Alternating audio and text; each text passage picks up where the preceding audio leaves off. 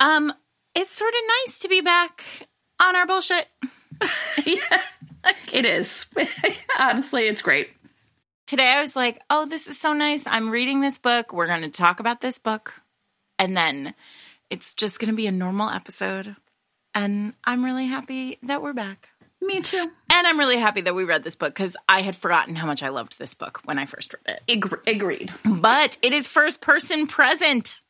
I have some feelings about it, Sarah. You know what, though? Okay, let's introduce ourselves. We should. Let's not get right in. Let's not dive right in. Before we start off with my bullshit. It's Thanksgiving week. How was your holiday? Wait, we need to introduce ourselves. Welcome to Fated Mates, everyone. I'm Jennifer Prokop. I am on task this morning in my romance reading and romance criticism ways. Very focused. I'm Sarah McLean, deeply unfocused. And I write romance novels. I read romance novels. And this week we're reading Sally Thorne's The Hating Game. We are, which was a beloved romance, hugely popular. A juggernaut. Yeah. A juggernaut of a romance. And when we sort of started this season, what feels like 1,000 years ago. Because it was, obviously. Because it was. We said, we were going to tackle sort of the modern romances that really have shaped the way romance looks right now in 2020. Yes. And I think that that's really what's weird is over the last 8 months, it feels like strangely like the world feels like it's standing still, but also like romance feels like there are sort of changes changes a fit. And so that's really interesting because at the beginning, The Hating Game was on our list from the beginning because I think neither of us feel like you can really talk about romance right now over the last decade without name checking The Hating Game, right? Right. But right now it really does feel like something is happening in contemporaries. I don't know quite what, but it sure is happening. Anyway, we'll get to that. How was Thanksgiving? It was very nice. You ordered your food from a professional chef. Whole Foods Market. Is its name? Chef Whole Foods. Chef Whole Foods. And you know what? It was delicious and it was fine. And it was just the three of us. And we had a really nice, quiet day. I have had all week off from work. So it's been really nice. Delicious. Yeah. Well, I cooked a meal, which is, as you know, one of my favorite things to do. Yes. And I've been writing because we have no family here, which is, of course, sad, but also like, I didn't realize that some people were so relaxed on holidays. Yeah. Like, wow. Yeah. I would do this again. Don't tell anyone. Yeah. For us, it's sad, and I missed my family was together in Ohio, but this is my son's probably last year at home because he goes away to college. Hopefully, I hope he'll be home at Thanksgiving. That's it. They never come back. Sure, obviously. But it did feel like a kind of a gift to just have that time with him, to have so it was really nice. I miss my family, but it's like a treat.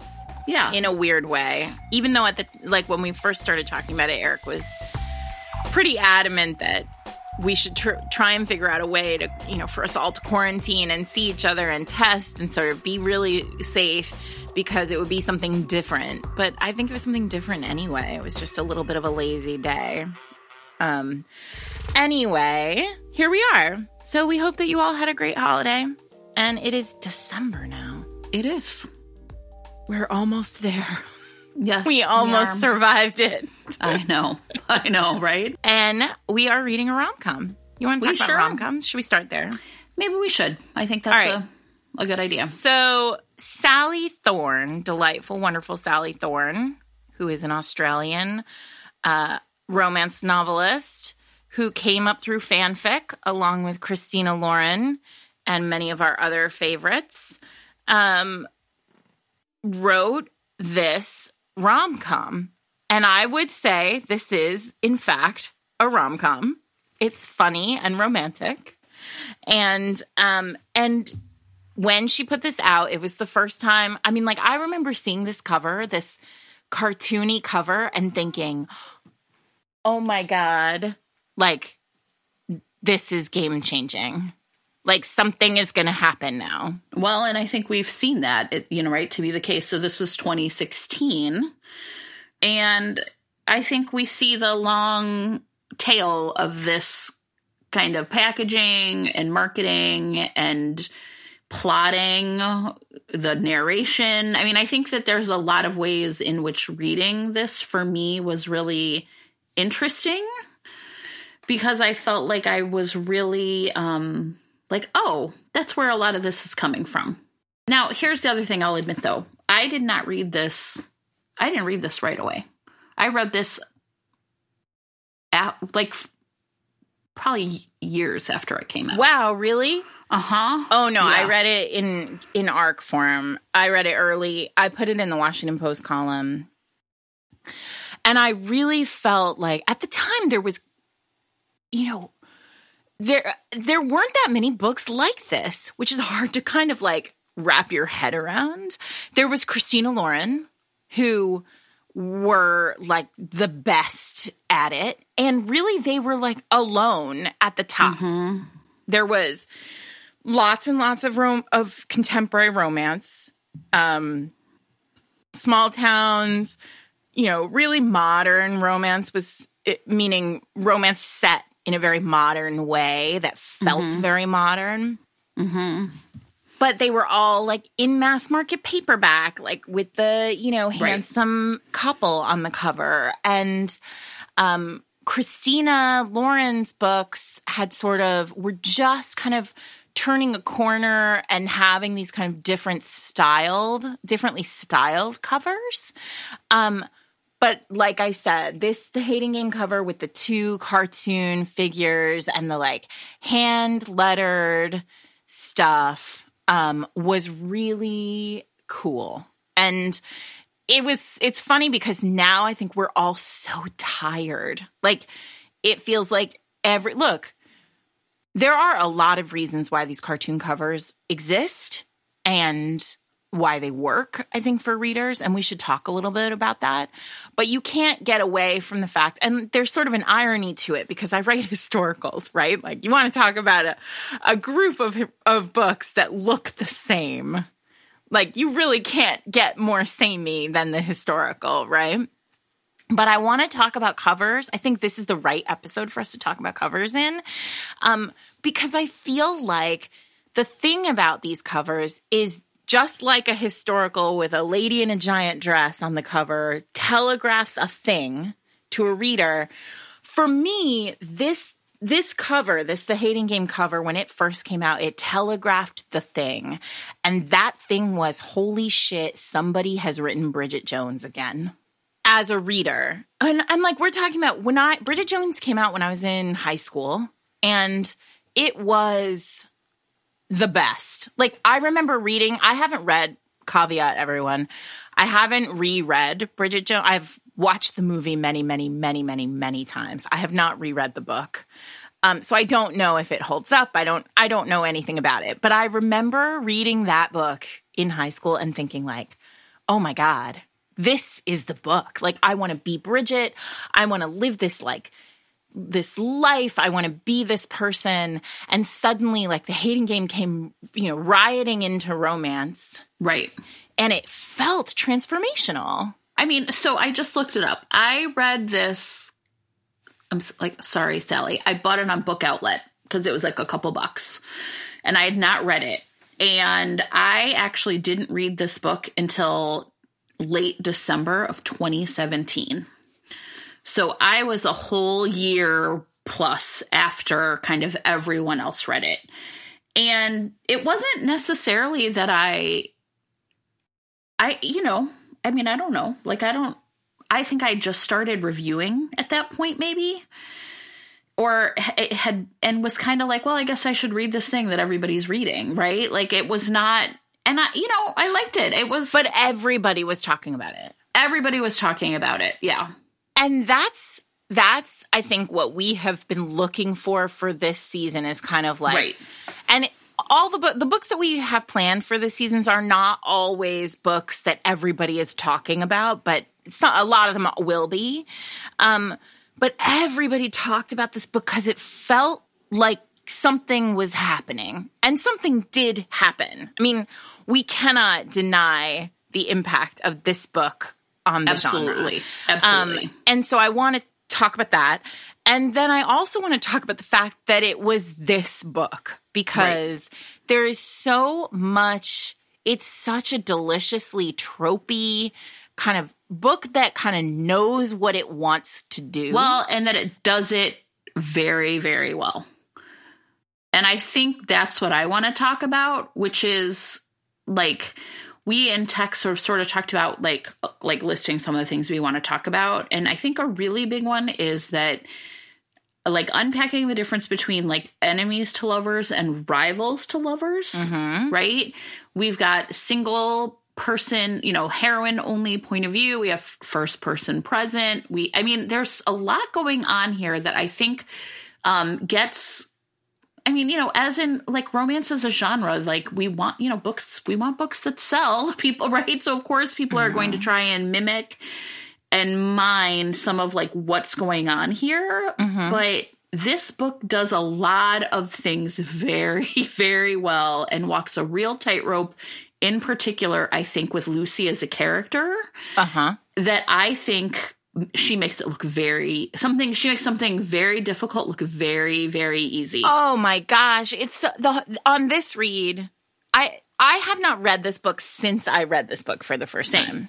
Right. And so on this read, and I think partially because now we do the podcast and whatever, I'm 4 years older as a writer. So now when I read things, I'm thinking about very different things, right? And there is the humor that is in this book. If you had asked me last week, like, what's the humor in The Hating Game? I would have told you it was situational. And it's not. No, like, I don't think so at all. No, This is the thing. Is like in my head, this is a very funny book, and it is like really comedy. Right. It is real rom-commy, and like when you think about the rom-com, you think about situational humor. You think about the way it works in movies. Yes, right. That is not what this is. This book is it's character humor. The humor is almost exclusively Lucy. She's a delightful character who, like, you kind of want to hang out with. And you're so instantly, and I kept thinking back on the Christina Lauren conversation that we had around fanfic and how, like, so much of fan service in fanfic is about making sure that is giving the readers, the fans, the opportunity to really like to soak in the experiences of these characters, right? So at one point today, I texted you and I was like, this book is so much longer than I remember. Yeah, right. Well, and I had texted you when I started and said, if you had asked me when they kissed in the elevator, I would have said the end of chapter 1 right away. That's how it starts. Yeah. It was 75 pages in. Yeah. And I had completely forgotten the back end of this book, the third act, because I thought it ended after the paintball fight. The paintball fight is like halfway.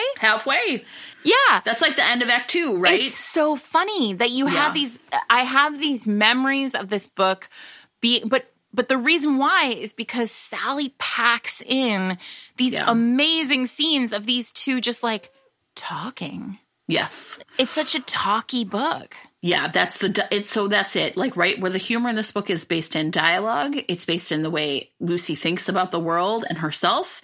It's about her observational rather than situational. Yeah. Right? And there's nothing situational. Not even paintball, which is what I remembered, right? Like, so I was like, oh, there's that paintball scene. So that it's situational humor, except that's not funny, that scene. No, not it's at all. Romantic and like kind of weird. Yeah. And then it leads into a sickbed scene that has to be like, oh yeah, Kate's on everyone's list. Sure. Kate Claiborne has got to have that on like lock, that sickbed scene. So let's do a really quick plot summary. Oh yeah, I forgot we did Only that. because I think it might be useful. Because right? everyone else should remember the plot, too. Sure. Lucy Hutton is our heroine, and she is works with her arch nemesis, right? Joshua Templeman. One of my favorite, I don't know, you were a Buffy fan, right? Yeah, of course. You remember the part where there's those like 3 bad guys and they're talking about Buffy and I think it's like, right? And she's like, it's my arch nemesis. Like, right? Anyway, they work together at essentially a publishing house that was 2 different houses that had been merged together. And in this merge, there's still kind of 2 CEOs, and they are the assistant to each one. And, it has been a really rocky and rough transition. And so they like sit in this office and glare at each other, and it's all, like kind of stark and mirrored and cold. And, Lucy is convinced that Josh is essentially her mortal enemy. Well, yeah, I mean, page 4. Yeah. I mean, just the introduction alone of this book is really it's a great lesson in how to start a book. Yeah.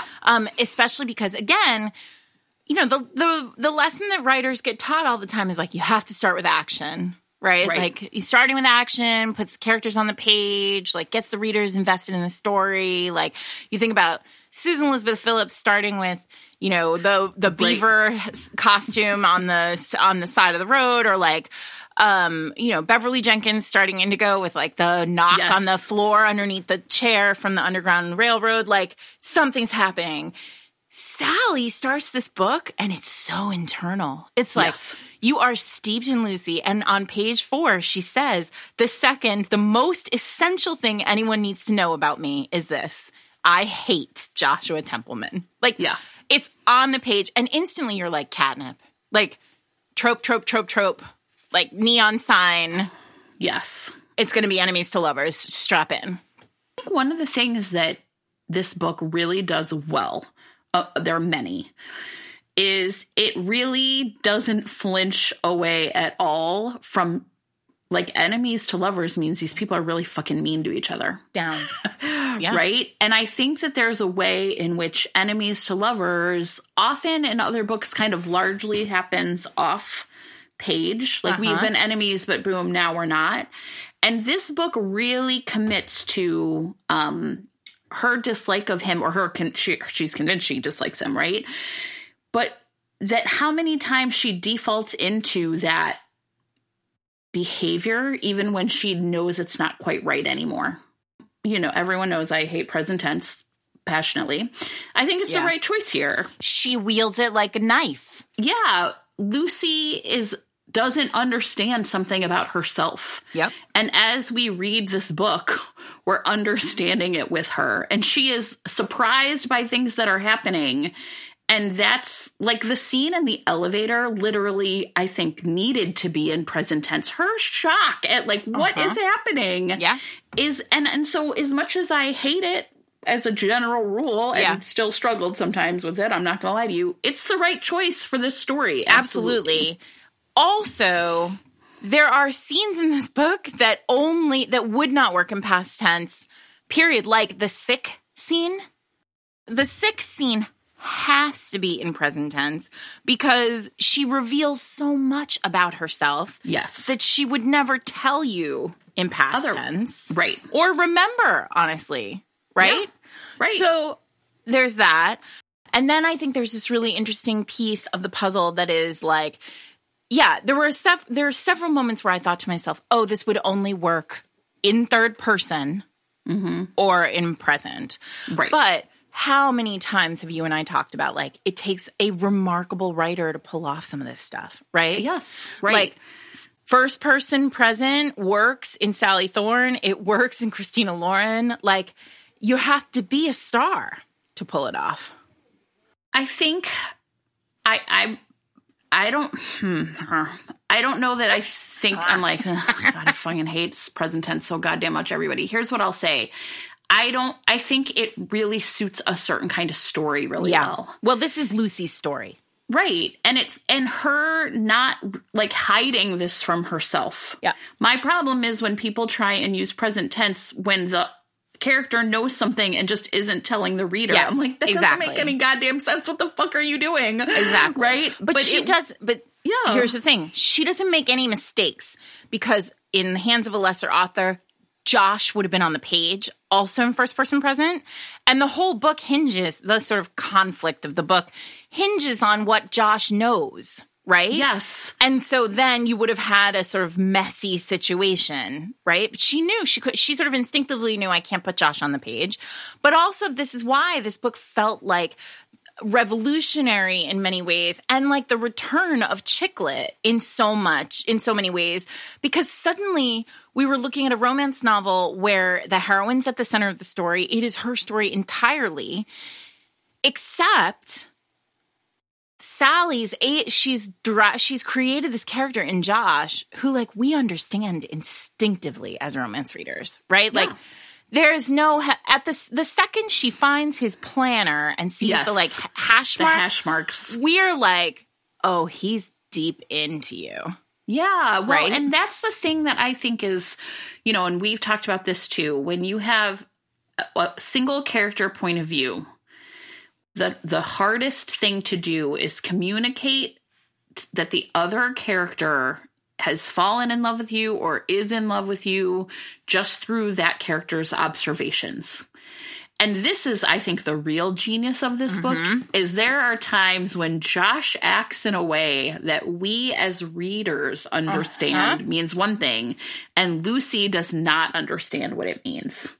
And I think that this is part of, again, like the tightrope of, I mean, this is really, I feel like if I was writing in present tense, I would be studying this book because it does a really masterful job of showing us that the other person is fallen in love without us knowing what's in their brain. And that, I think my big problem with present tense is a lot of the time that just doesn't work.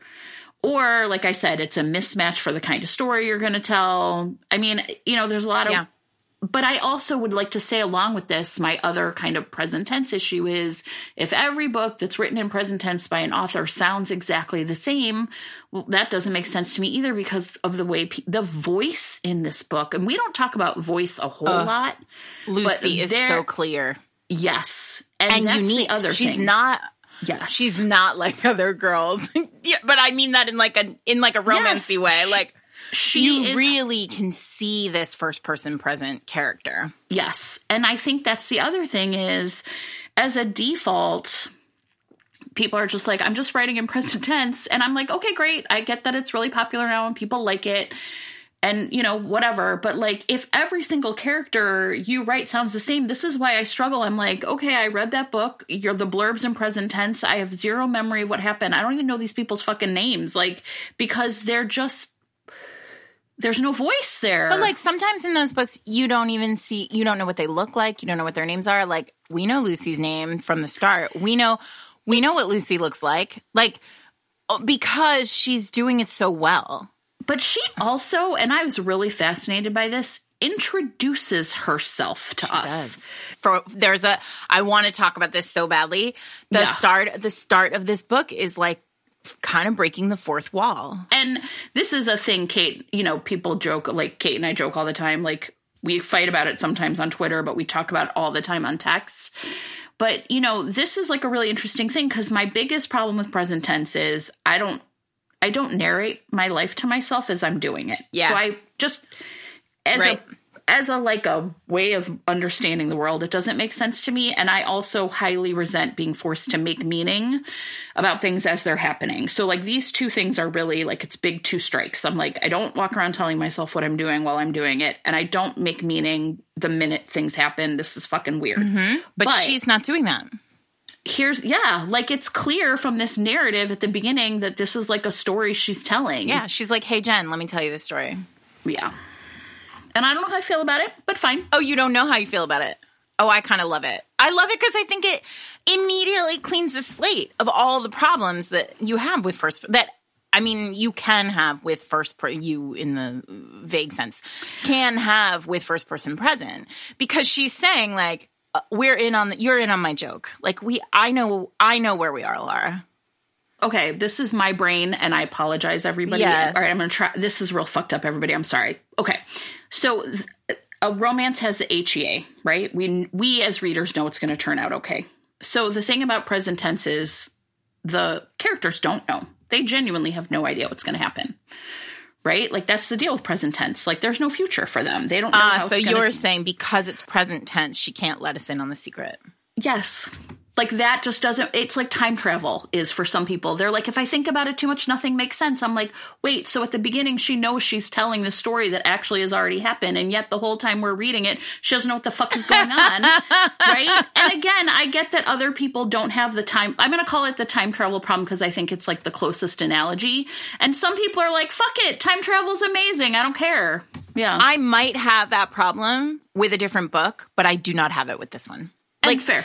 And that is one of those, and that is why I say all the time, like, I'm really interested when writers are trying something really different. And I think that, look, Sally Thorne did not invent first person present. She did not invent, like, she's not like, rom-com Jesus, but she is doing a thing with this book that at the time felt really revolutionary for all the reasons. Look, here's the truth. It felt revolutionary also because it had a giant publisher behind it who said, we're going to put a stake in the ground and bring back chick lit.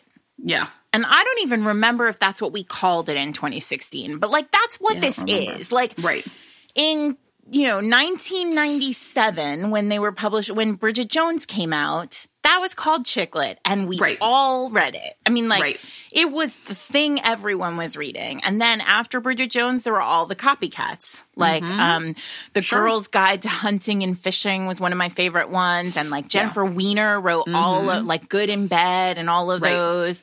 And, like, everyone had these kind of great, solid, like, single woman against the world books. And then the market just dropped right out from under them.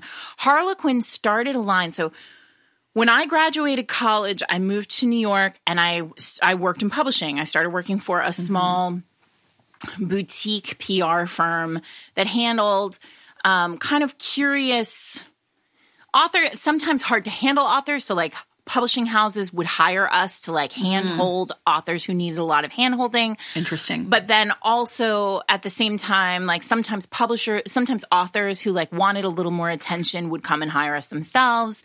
And it was 2000, and I started working with Harlequin for a line of books called Red Dress Inc. Do you remember those books? No.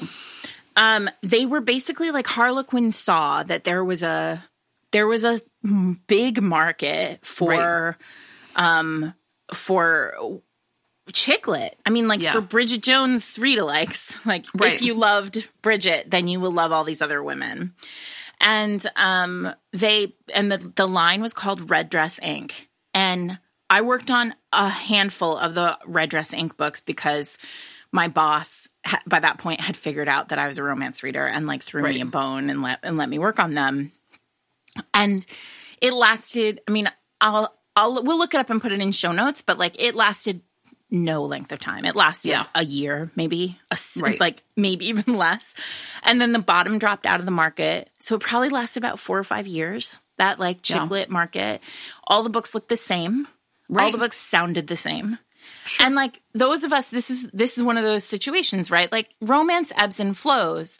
So, for example, in the early aughts, in, like, 2001 or 2005, like, paranormal was just at its height. And then, like, the bottom dropped out of paranormal, and, like, suddenly houses weren't acquiring paranormals, and paranormal readers were really stuck, right? Yeah. Because it was like, well, you still get your Cressley or your Nalini or your, Jeanine Frost, but, like, if you're looking for a new author to throw onto your list, like, that's a harder find. Right. So, and that's just the way the market, it cycles. And so sometimes historical is up and, sometimes contemporary's up.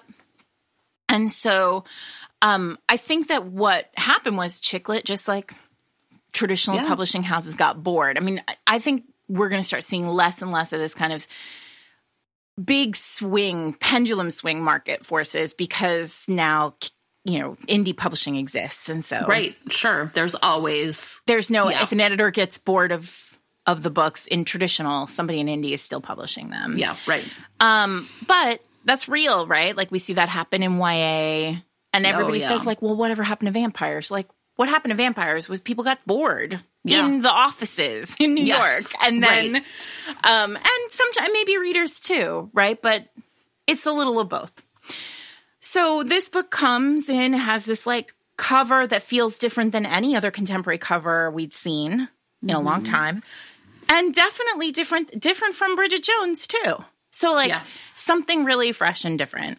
Had the marketing machine of William Morrow behind it. I mean, I assume, because it was everywhere. And it also, added bonus, it was really well written.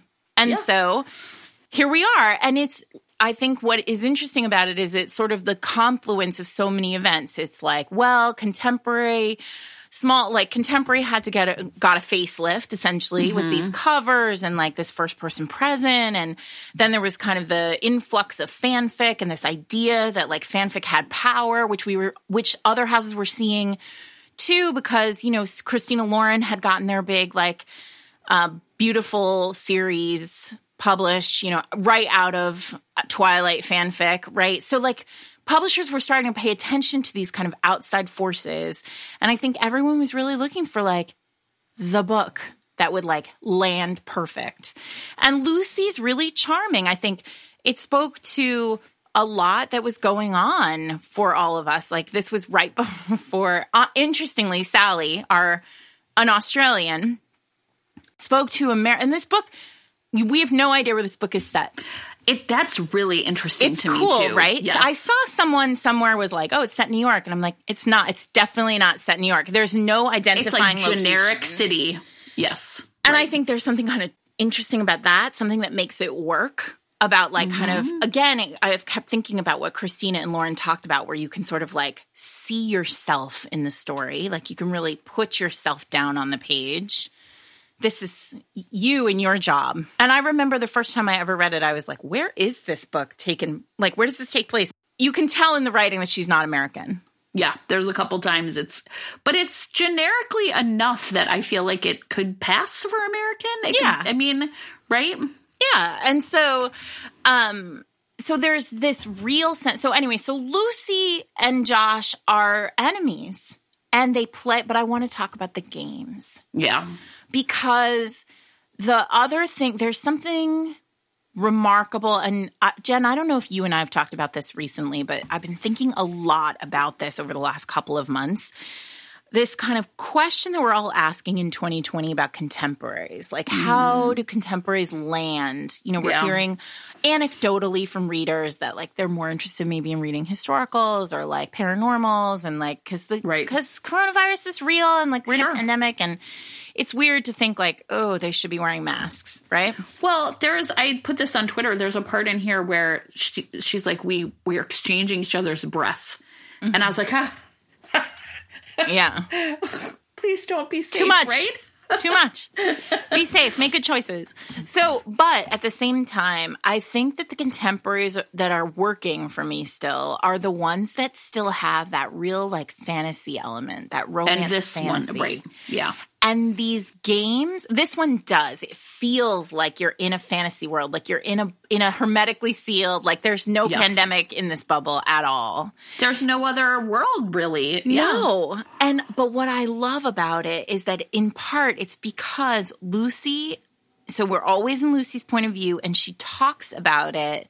She said, and she describes all the games that she and Josh play, right? So there's the staring game where they sometimes like stare at each other to see like who will blink first, or like they're playing, when we first meet her, they're playing the mirror game where like everything she does, he does like just an instant later. And because they share an office, they are both assistants to co-CEOs of a publishing company that is merged. And then there's like the how you doing game and the you know, they have all these different games. So the thing that was really fascinating for me about this though too is I was like, well, these are Lucy's games though. And does he play them, right? Is he really playing them? Is he really playing them? Now, clearly some of them, right, the mirror game, clearly, yes. But this is the magic of it. Yes. And when she discovers his planner, she's like, he's playing a game I don't know about. I need to understand his game. Yes. And then what's that called? The Stalking Josh game or the like? Yes, the stalking game, right? And so, what I love about it is that, and then, it becomes, so at first you're like, it's her, these are her games, and is he playing them? Right. And then as they get closer and closer, and like the burn, it's a very slow one, but like as the burn continues and they get closer and closer together, there are moments where, like at one point they just acknowledge that like whenever one of them says the word HR, yes, that's the end of the game, right? That's their safe word. Yes, that was amazing. I mean, it really was. And what I love about this is that this is not a thing that would happen in real life. Right. Absolutely not. And it is so romance reason-y. Like, it just is. These two people they hate each other and they play these games. Yep. And they both know that they know the way the game, they know the rules of the games, and they know when they're playing them and when they're not playing them for romance reasons. Yep, absolutely. And as a reader, you're like, I am in. So the other thing I think that's like really masterful about this is the dialogue, right? And that if you have, okay, like I teach this thing to my kids about characterization, right? Like, so we don't have Josh's point of view. We don't have access to his thoughts and feelings. We only have access to his words, right? And we only have access to his behavior. And even then, I don't think she's actually a very good, the thing that's really fascinating about Lucy is she's clearly not she doesn't really pay attention to his behavior in the way we do. Right. So she reports things he does and we know what they mean. But then that means she can't put it together. Right. But we can. But then that means that dialogue is so important because it is our only way to access him as a person. Yes. And their interactions are like, I mean, they're sparkling and they're sharp. And there's ways in which they communicate to each other and talk to each other that like, and I think that's the part that again really works here is you're cutting us off from Josh in every single way. But here is this one way and it is so fantastic. And I think that's the other thing that really works here is I think that Sally really understands like ultimately how much of Josh we need in order to keep buying this, because the fact of the matter is their interactions are so tense and sometimes so terse that there has to be a payoff. Like there has to be an emotional payoff. Yes. And I think that that's one of the things that becomes really clear is, and I suggested at the beginning, we've already talked kind of a little bit about acts, that this book seems long because there's 3 really well-defined acts. Distinct, yes. So to me, they are up to like the kiss in the elevator. Yep. Right? And then I'd say like act 2 is everything between that and then when they go to the wedding. And then the wedding is act 3. And do you notice that during the acts, she opens the world in each act too? Yes. Which is so fast. Like, I was like, gosh, this is so perfectly crafted. Like, the first 100 pages are just the 2 of them. Just the 2 of them. And then... just in the office. And the way that I kept thinking about that Slate article that you tweeted, the way that she articulates the design of their office where everything is mirrored. So it's the 2 of them and they can see their reflections everywhere around them. And her lipstick is flamethrower. Like it's like all right. It's perfect. And everything's like white and chrome and black, except for her shoes and her lipstick. And then there are these 2 doors that seem to be always closed, and that's where their bosses live or work. And then the elevator. It's like Thunderdome or a fishbowl or something, it's right? It's wild. So that's it. It's deeply claustrophobic in the first act. And then it opens up and we start to see them with workplace people. Literally an elevator to the new act, right? Yes. Yes. Like, let me transport you. And a car ride to the 3rd, right? Yeah. And then the 3rd is his family. Right. Which is a really, I mean, like, that's a scene you have to love. I know that scene is your catnip when she yells at the dad. I feel like, especially reading it Thanksgiving week, because it reminded me so perfectly of her Thanksgiving treat. Is that the name of it? Where isn't it her naughty holiday? Her naughty holiday. It's his Tiffany rice. Yeah, right. Where there's a similar like sort of blow up at the Thanksgiving dinner. Yeah, it's amazing. So I mean, that's the thing. Like this book is so clear. I mean, it's so can I also what it's doing? I'm going to mark the end of the third act where you did, but slightly later. So they're kissing in the elevator on the way down, and she's going to a date that she told him she was going on and then had to like collect a date to do, which is adorable, with a very sweet man who's very sweet and wrong for her. And she gets to the bar, and he's like, you know, Josh drives her to the bar and whatever. He doesn't think she's actually going on a date. It's like a game of chicken. And then she's like, no, I'm literally like, I'm meeting this guy. And he's like, what? And so they get to the bar, and she's left her coat in his car. So like she goes in, she meets her date. They're like about to start, and her date says, you look beautiful. And she's kind of wrecked by that. Like he's just, you know, Josh has just kissed her, but he's never complimented her. They're always at each other's throats. Like, what is happening there? And then like, here's this nice boy who's like, you look beautiful. That was my dog dropping a bone at my feet. And so then she's like, she kind of has to collect herself. So she goes to the bathroom, and she's waiting in the hallway outside the bathrooms. And Josh comes in with her coat and finds her.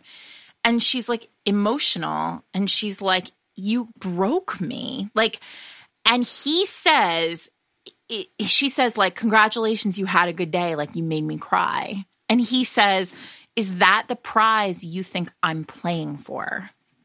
And like, I had chills because it's the first time Josh acknowledges that they're playing games. Yes. Right.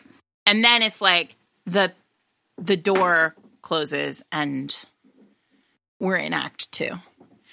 I mean, there are some great moments in this book. I'm interested in the way in which this is a book that's really about how hard it is to like change your own behavior even after you've changed your own mind. And I know I've like alluded to this before, but there's a lot of times, and I guess it's especially in that second act and for sure in the third act with Josh and the way he acts around his family, that we see that people are kind of like, I don't want to treat people this way anymore, but I am now in the habit of doing it and I don't know how to get out of it. And there's so many times, and I felt that something that this book does really well is it's so human, right? And there's something that's fantasy-like about the setting and the way it is set up, but way more realistic about the way in which people sometimes shoot themselves in the fucking foot. Yes. Yes.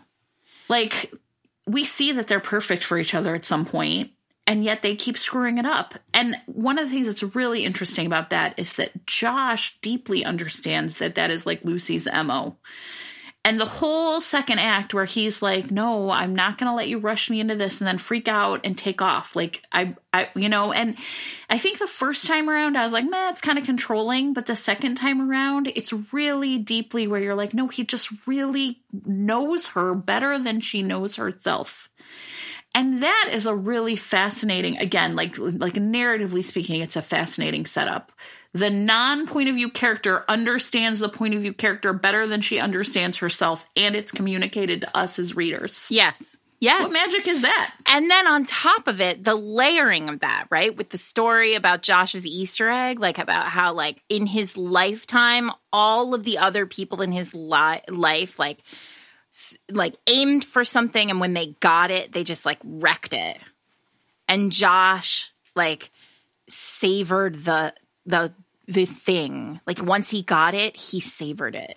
And it was his alone. And I mean, he's a very good hero. Yeah, like, he is. And I want to talk about him as a hero because knowing, of course, that Sally came up through Twilight fanfic, knowing what other heroes came through Twilight fanfic, right? It's hard not to compare this hero who is chrome and steel, like with his perfectly clean house, to another hero who is chrome and steel and with a perfectly clean house, right? And I think that what's really fascinating is that what Sally has done is softened the alpha here, right?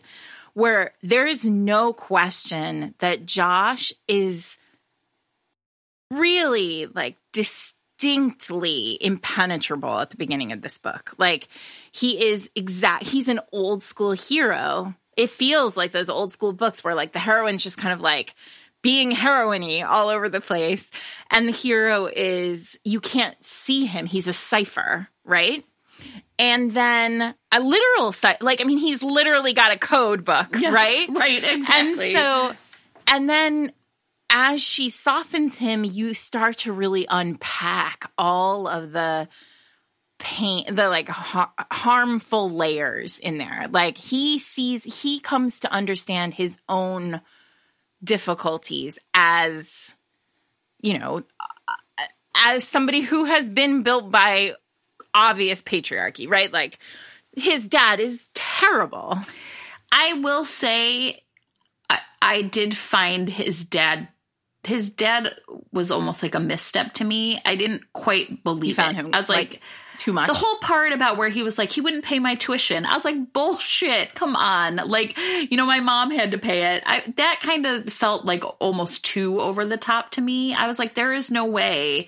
Because a man like that, I could see him shaming Josh for not going to medical school. Like that kind of stuff was believable to me. But I guess that line about like I've seen his email signature line, assistant to the CEO. Like that felt real. Like that all felt super real. Yeah. But some of it, and part of it was because a person like that is so tied up into how other people think that there's no way he would have refused to pay Josh's tuition because of how bad it would have made him look. Yeah. You know, like two doctors don't play those games. Like that was like the one thing in the book where it felt like a kind of like clang. I was like, what was that? That didn't really make sense to me. Yeah. His disdain of Josh, of wanting, you know, sometimes I don't know, it went really hard in a way I think was too hard, but whatever. I think it's interesting because I did not have the same clang, but I did have a moment where I was like, does this ship turn around as fast as it seems like he does with Lucy? But I sort of loved the idea that like maybe because nobody's ever talked to him this way. Yeah. Like, right. Which is why this scene is always, I mean, this is your trope. This is your id here. Like, absolutely. You love it when a person goes to a family event and then absolutely shreds everyone on behalf of their love. Yes, absolutely. I did. And I think that the reason this is also so important is because I think one of the things that's really interesting about this book is like all this, like what I'll call parody.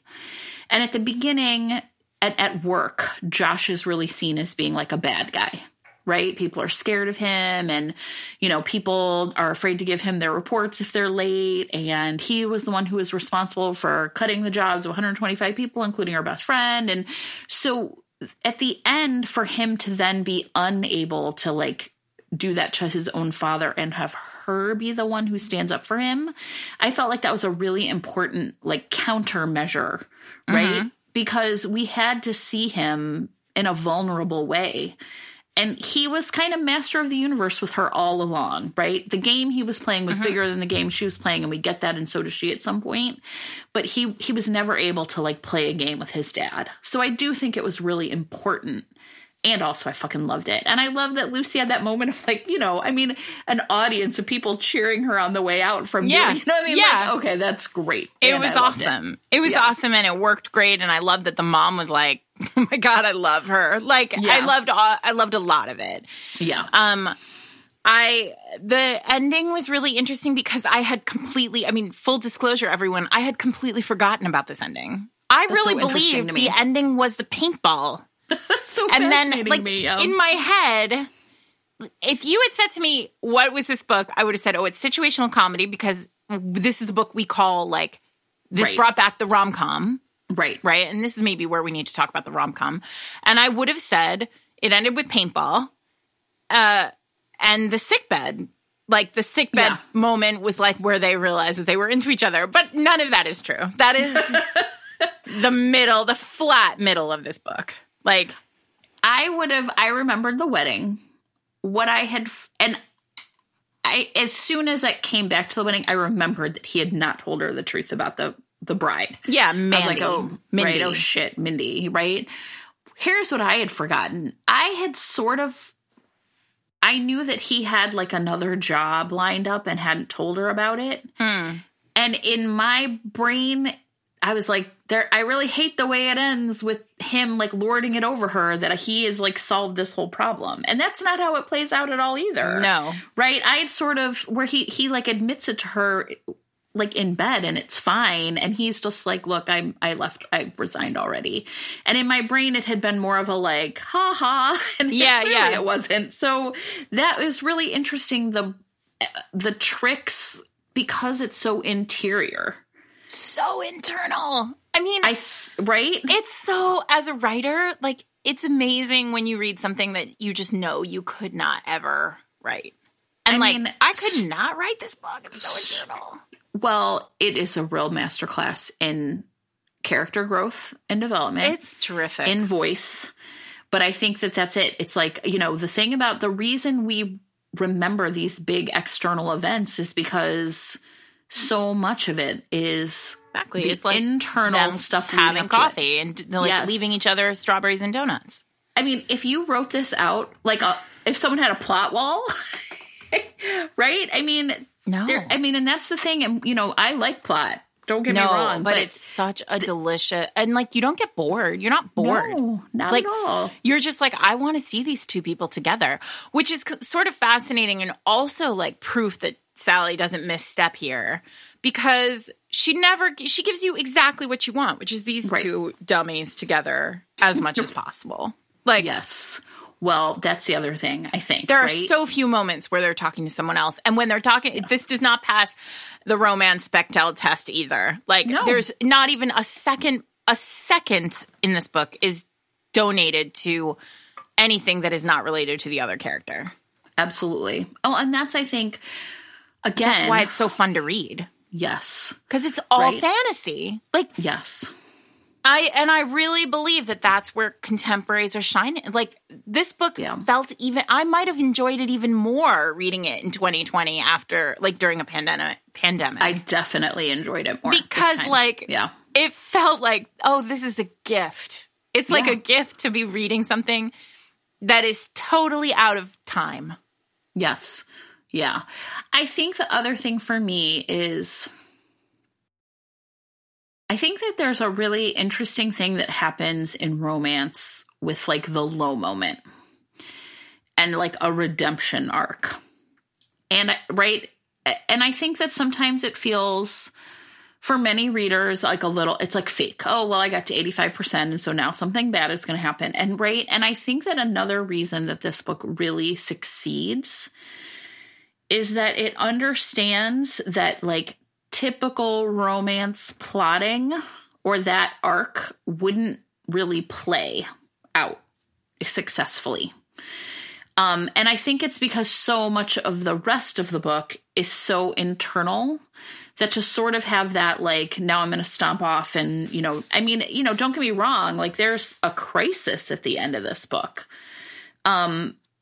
But I mean, I would say for me, it was really interesting. Like, the big crisis for me was when she finds out he hasn't told her the truth about the bride. Yeah, well, because she feels like she's being used for something. Yeah, and when she says that, imagine the tables were turned, and if I had dragged you all around a family wedding and shown you off and like hung all over you, and then you found out later that the groom was my ex and I hadn't told you. Right? Like, her ability to like put that in perspective for him. And then they do have this like big fight, but they like work it out. Yeah. And it's very real. Yes. And it's not like, I mean, there's a moment where she's like, I'm going to get on a bus and go, where it could have turned into that. And it's Josh who's like, like, no, we're not going to do that, right? We're going to like talk this out, and my mom talked to you and I'm going to talk to you and we're going to do this thing.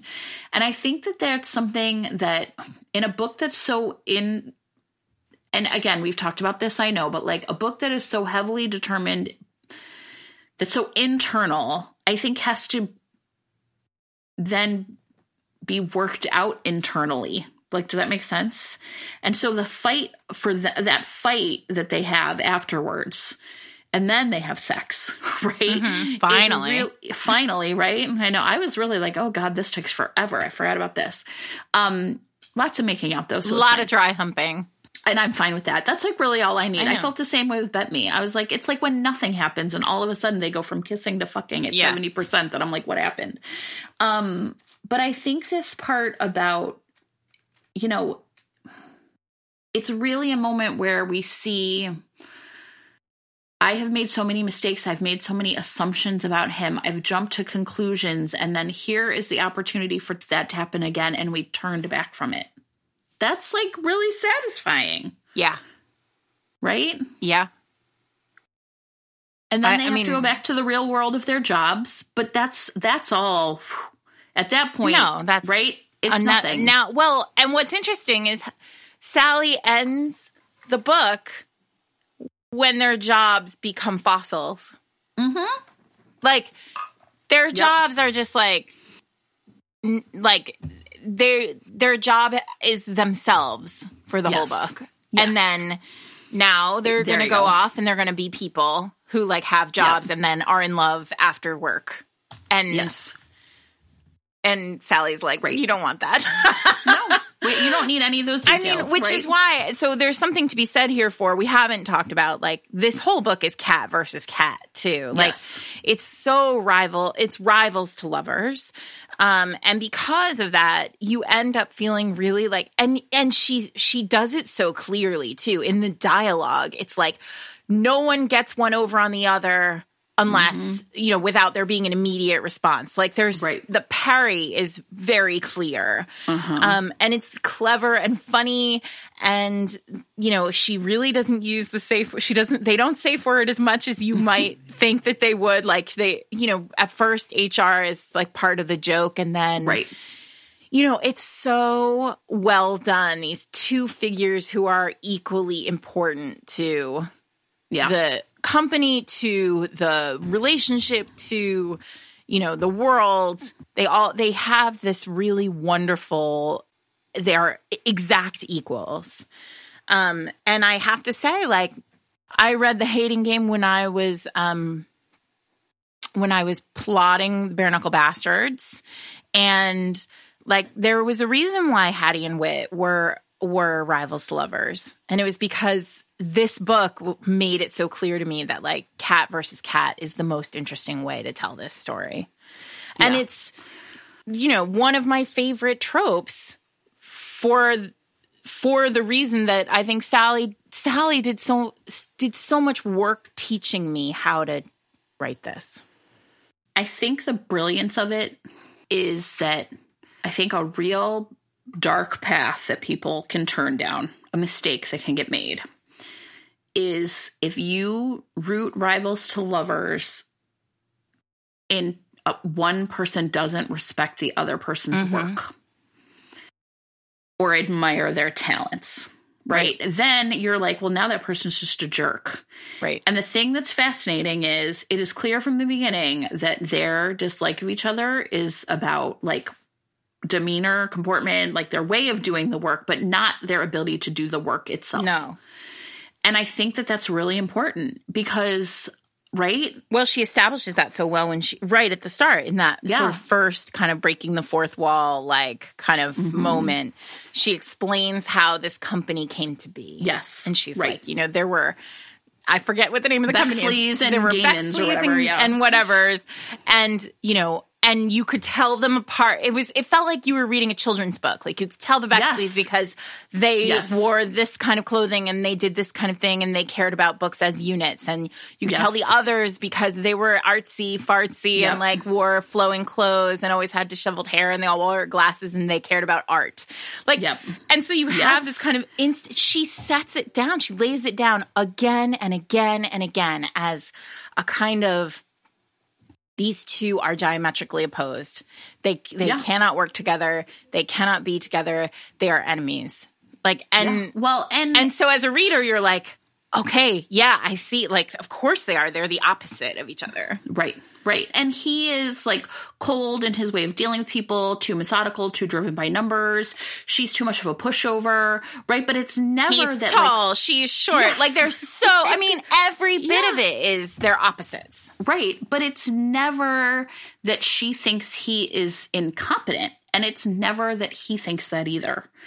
And I feel like that is really one of the things I think is really important is I have seen enemies to lovers where often the man, because I mean, I guess maybe it's just really gendered or comes across as really gendered in that way. If he doesn't respect her work, forget it. Game over. Well, also in Rivals to Lovers, one of the biggest challenges is what happens at the end.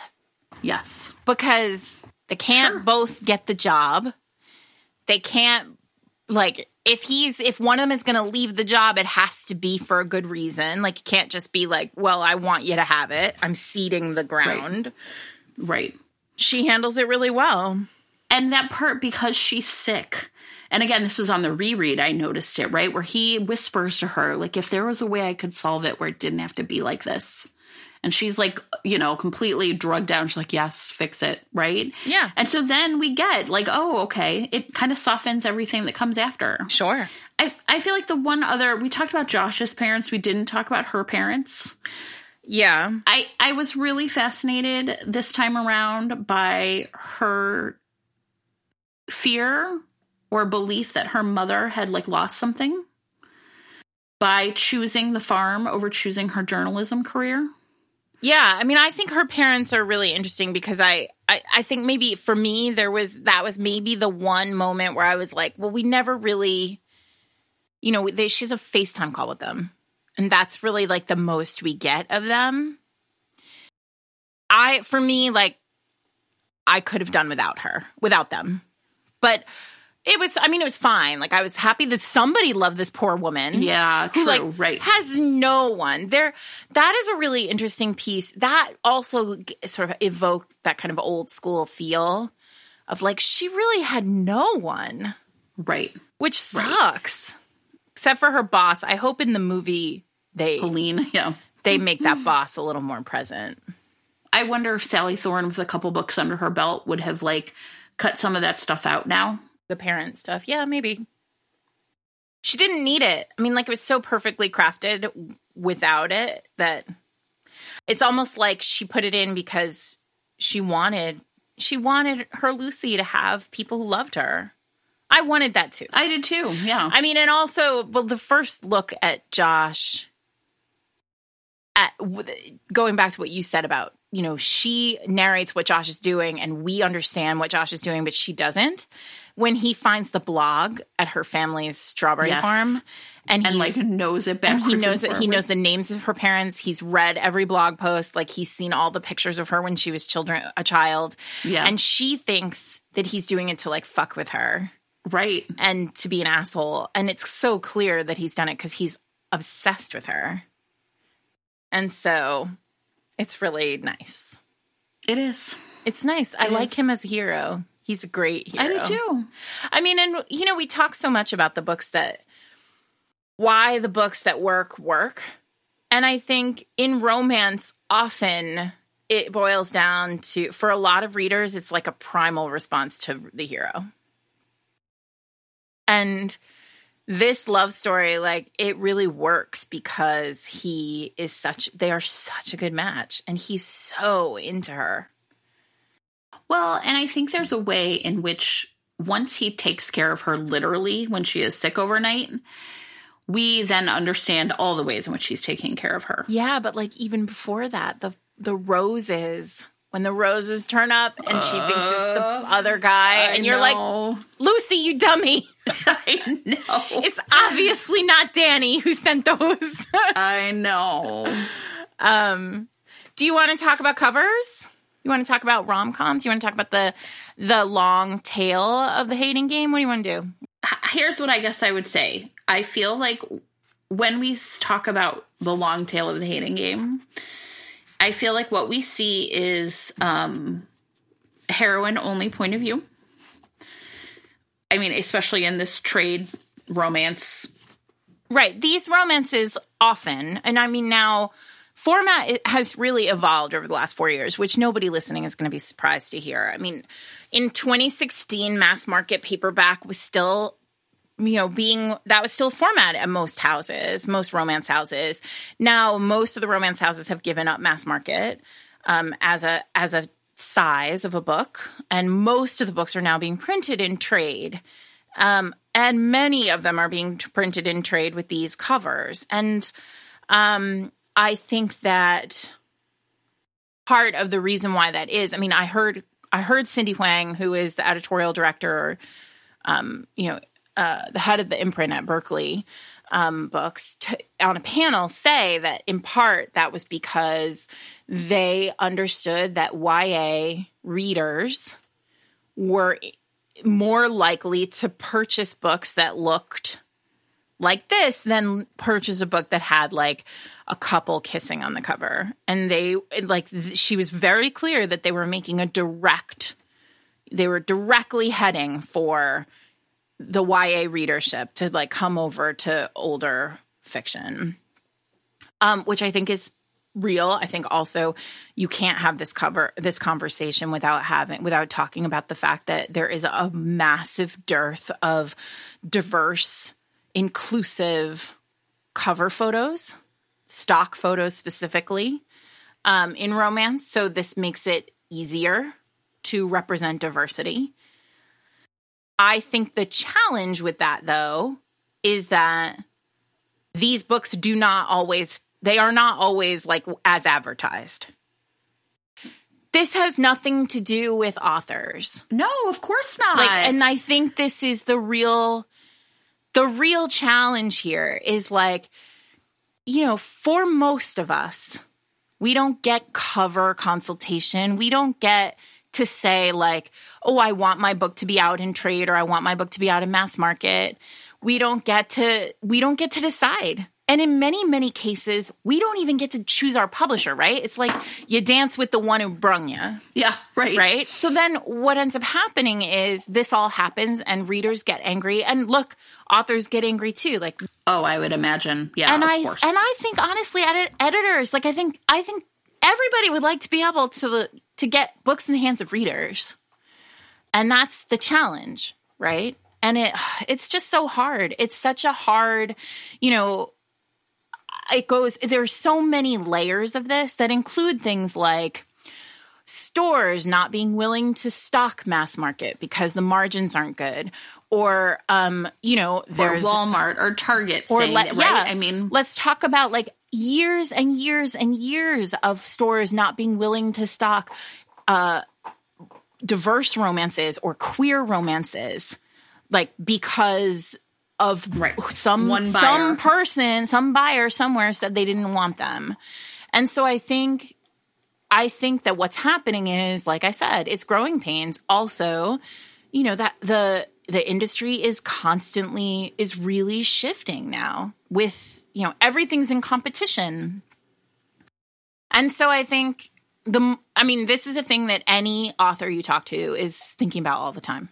Price point, trim size, cover, like what the cover looks like. Should we try illustrated? I mean, the number of texts that I have with other writers, like having these conversations. And I think what I can say is that I can't see how the next couple of years don't like really shake everything up. Yeah, I agree. Especially now with this Simon & Schuster, right? And Random House. For those of you listening who don't follow, publishing news every second of the day, why not? And also, Penguin Random House just bought Simon & Schuster. So It's one more door closing for a lot of us. That funnel just gets narrower. And I think that's the thing that's really hard for, I would say, and I'm not even talking as a critic, now I'm just talking as a reader, is genre fiction is a promise. And if a book or an author isn't fulfilling that promise, but the publisher is selling it as if it is. And that's bad for the author too. Because readers are so smart.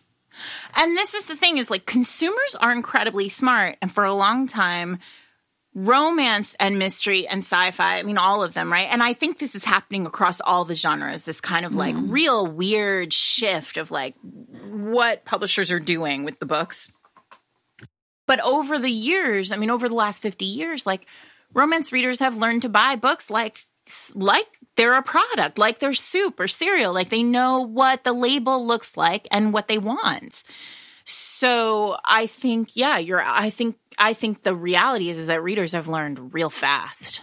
Right. And you know what the thing too is we've talked about is romance readers generally read really fast, right? And if you're reading 200 books a year, how many of those can be $16 books? Yeah.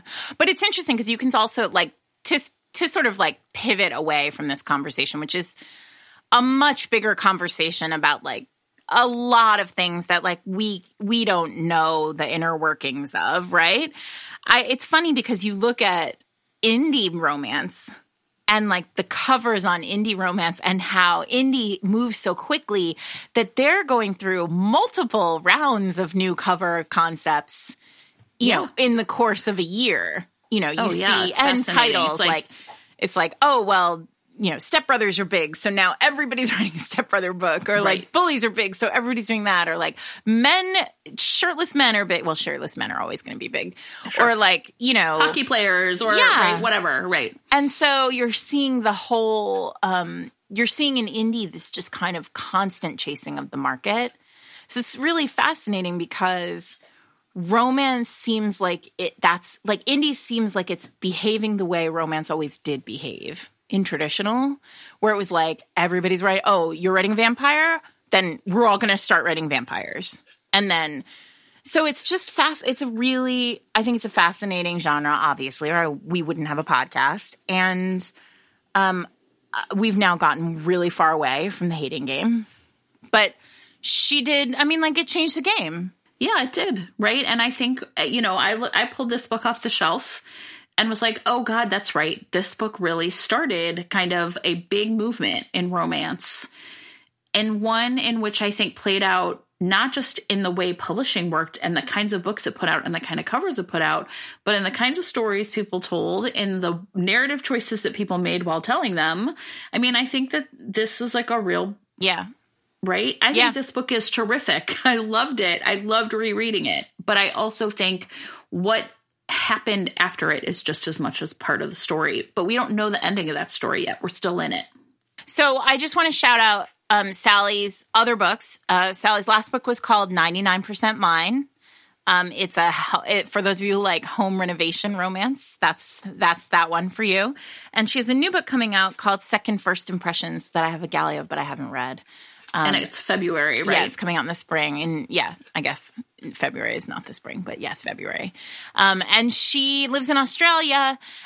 So she was here on tour for 99% Mine, but I guess it's COVID. So she probably won't be here on tour until at least later, right? But I bet she'll do cool stuff online. I bet she will. You know, she's really fun. I did an event with her and Christina Lauren and Kennedy Ryan on Zoom a few weeks ago. We'll put that in show notes so you can watch. It's fun. She's the best. This is Fated Mates.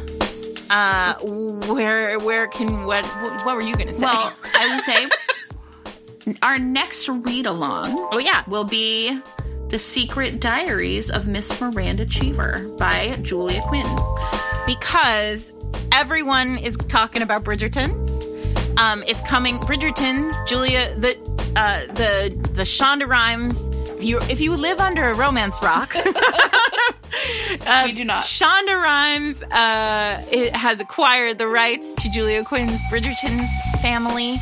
And the first season of her Netflix show drops Christmas Day. So if you are keeping safe and hanging out at home instead of seeing family, that's your gift, your Christmas gift, your holiday gift. That and Wonder Woman 1984. I don't know which way. I'm like, would spend a lot of time on the TV that day. Yeah, same. And Eric was like, I would like a 4G TV for Christmas. And I said, okay, but surprise, the first thing we watch on it is going to be Bridgerton. Anyway, but Erin and Clayton over at Learning the Tropes are doing a full Bridgerton series reread. So we decided that we would do my favorite Julia Quinn book, which is The Secret Diaries. And you can read that. That'll drop in 2 weeks. You have 2 weeks to read it. This week, tonight, Wednesday the 2nd, we are phone banking Georgia. Fated States is back. Or you can join us Saturday at 3 p.m. To postcard party with us, which will be also fun. And we're going to record. We're going to record Fated Meets live. We haven't decided. It's going to be an interstitial. We haven't decided the theme. That noise you're hearing in the background of my thing, if you're hearing it, is my dog chewing on a bone. Okay. So the theme song is now going on and on, I bet. Our producer is Eric Mortensen.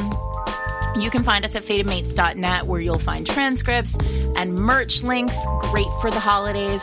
Don't forget, this week is the last week to order the Fated Mates Best of 2020 pack from Old Town Books to get it in time for the holiday. I've heard from a few of you online. I heard from a husband who overheard. Oh, I can't tell. I can't. It's a secret.